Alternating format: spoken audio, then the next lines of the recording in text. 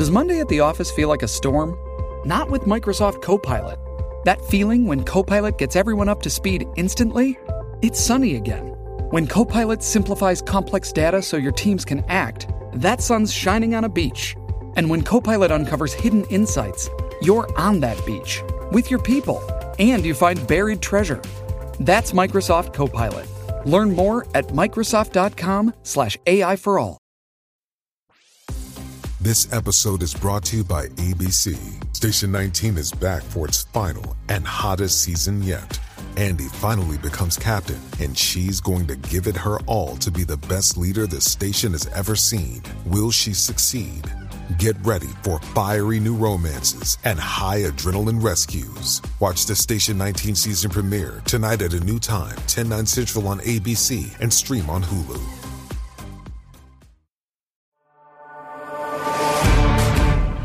Research that resonates. Schweitzer has not been wrong on any of his years and years of reporting on the Bidens. Investigations that matter. If your last name wasn't Biden, do you think you would have been asked to be on the board of Burisma? I don't know. Probably not. But that's, I don't think that there's a lot of things that would have happened in my life that if my last name wasn't Biden. The only entities, the only people that would report on this, and Peter Schweizer, who deserves a Medal of Freedom, in my view. This is The Drill Down with Peter Schweitzer. Hi, this is Peter Schweitzer, and welcome to The Drill Down, where we relentlessly expose cronyism, corruption, and the abuse of power in Washington, D.C. The co-host here is Eric Eggers. Eric, how are you? I mean, I'm excellent, because I think for the first time, we're actually going to talk to somebody that's even more impressive than you. I mean, you're not bad, right? You got a very well-selling book. You've done some things in your life. Right. But today we're going to talk to a member of Congress who is not just a member of Congress. He's a legit badass. Yeah, it's funny. Here's the thing. There's that old Teddy Roosevelt line about, the people that chirp and talk from the sidelines and people actually in the arena. I'm probably one of the guys chirping on the sidelines because I write about this stuff. But joining us is somebody who's very much in the arena, and that's Congressman Mike Garcia. He's a Republican from California. His background is very impressive. As you said, he's a former FA-18 fighter pilot. He flew 30 combat missions over Iraq. And we want to have him on to talk particularly about the issue of China because he's the co-chair of the China Task Force. So, Congressman Garcia, thanks so much for joining us. We're glad you're here.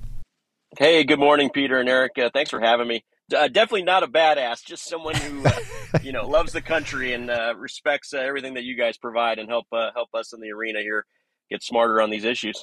Well, thank you. China is an interesting topic. You are very much engaged on it. I certainly think it's important. I've written about it. Eric and I have both done work on it. You're the co-chair of the China Task Force. Tell us why China is so important to you. I mean, not to be cynical, but most people, when they look at their congressman or elected official, they look at committee assignments or they look at issues that they're passionate about and they think, okay, well, this has something to do with getting something for his constituents or this has something to do with, helping out certain donors. China is certainly not one of those subjects. So why are you so passionate about it and why is it so important? Yeah, I think the reason is because the average American is not treating China as the threat that it is. It truly is an existential threat. And whether we recognize it or not, we're already at war with China. And so far, at least in the last, call it 10 years, it's been a very lopsided war, and it's one where we as Americans are the primary victims. And so we do need to pay more attention to this. And as a legislator and as someone who's not only served in the military, but now in the halls of Congress and have taken an oath since the age of 18 to support and defend the Constitution and the security and defense of our beautiful nation, you can't only focus on all of the other committees and jobs that we have while the existential threat, that 800-pound gorilla in the room, is frankly not being dealt with and in many ways is being ignored by many of the bureaucrats and elected officials. So this is something that I've taken on. Mike Gallagher will be the new chair of the China Task Force. We'll be leading our efforts. And what we're doing in this China Task Force in the House is very important. This is the strategy, but also, and more importantly, the tactics and the legislative measures that we can take to hopefully start bolstering the defense against China. Well, let's talk tactics and let's talk threat, because you said it's a war, right? And and you've served in the military. You've flown combat missions in war, so you certainly don't use that term lightly. What is it about China that you think presents the most grave threat? And then what's one thing you think your China task force might be able to do that can offer the most protection from that threat? Yeah, it's so multifaceted, Eric. It's hard to say there's one that is the most, but I think the one that's manifesting itself right now, the most clear and present danger, if you will, is this fentanyl crisis coming through our southern border.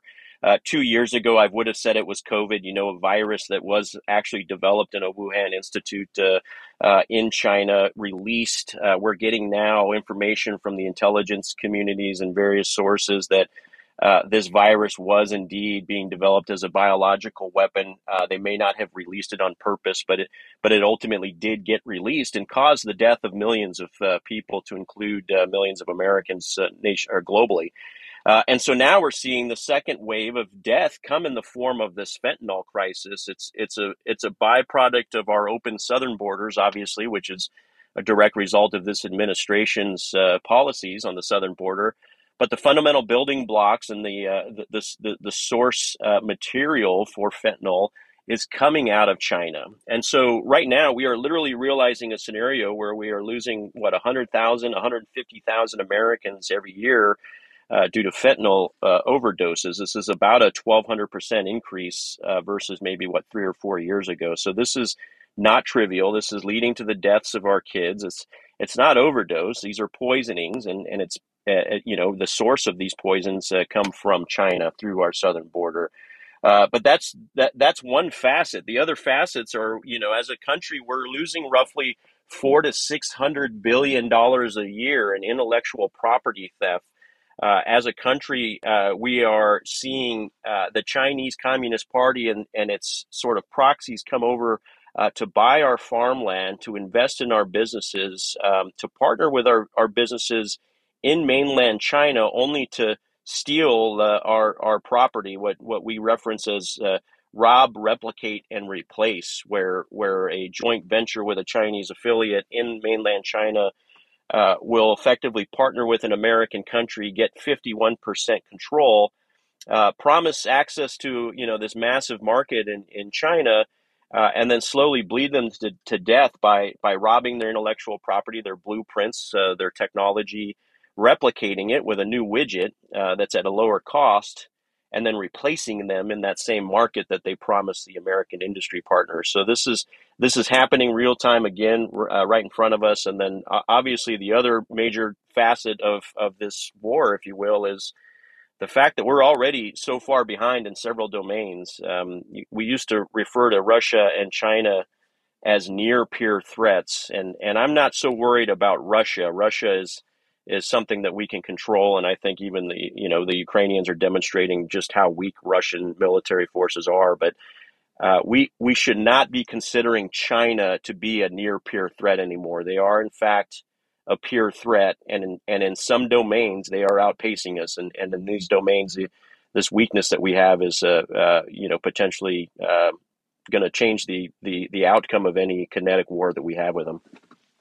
Well, Congressman, I'm certainly not a China expert, and my interest in this really is on the lack of a response in Washington. I mean, this is what got me excited in writing the book Red-Handed, and because I think you're right. I mean, there's so much blatant evidence that China is a bad actor.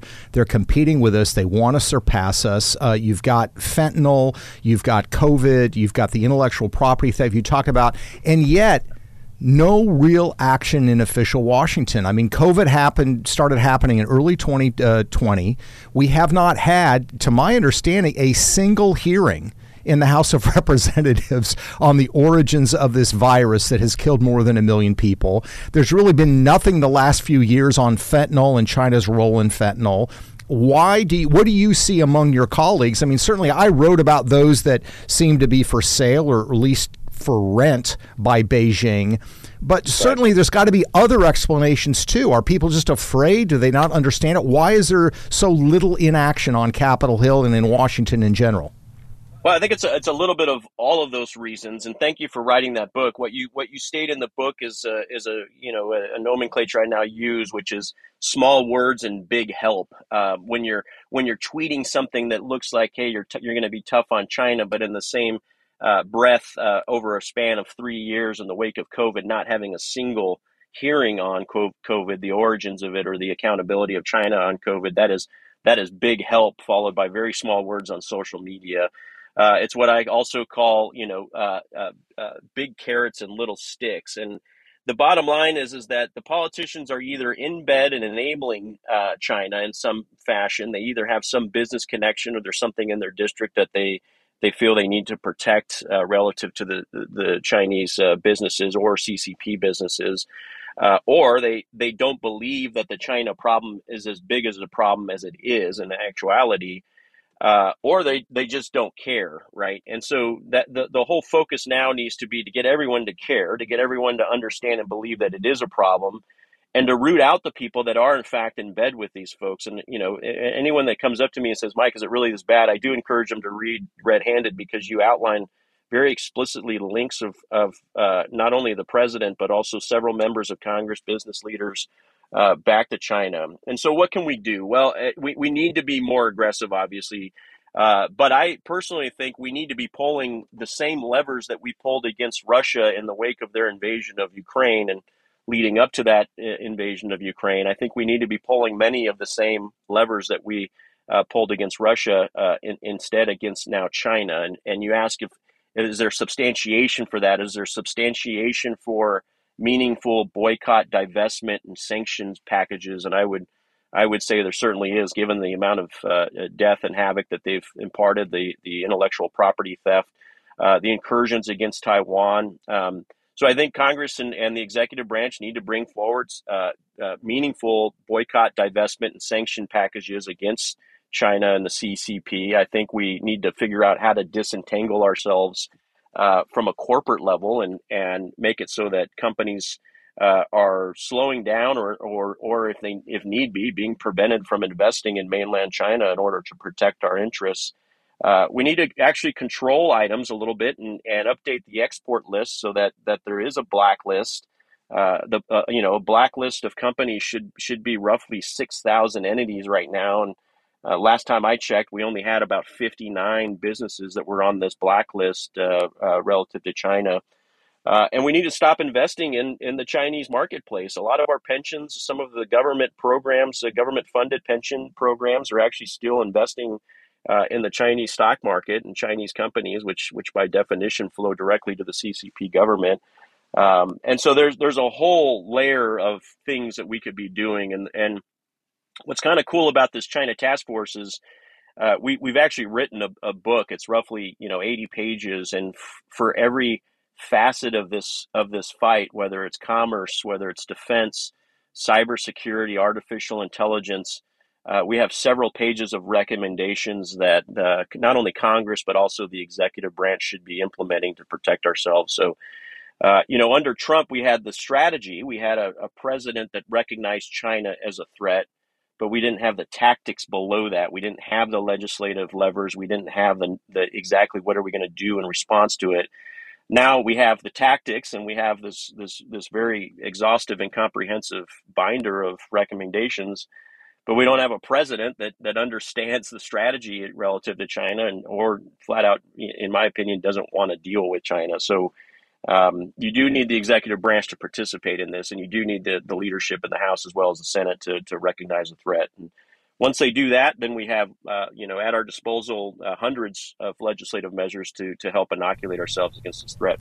We're talking to Congressman Mike Garcia. He's the co-chair of the China Task Force, and we're talking about some of the threats that China poses to the country and things that we might be able to do from a legislative standpoint or public policy standpoint to try to protect ourselves from the China threat.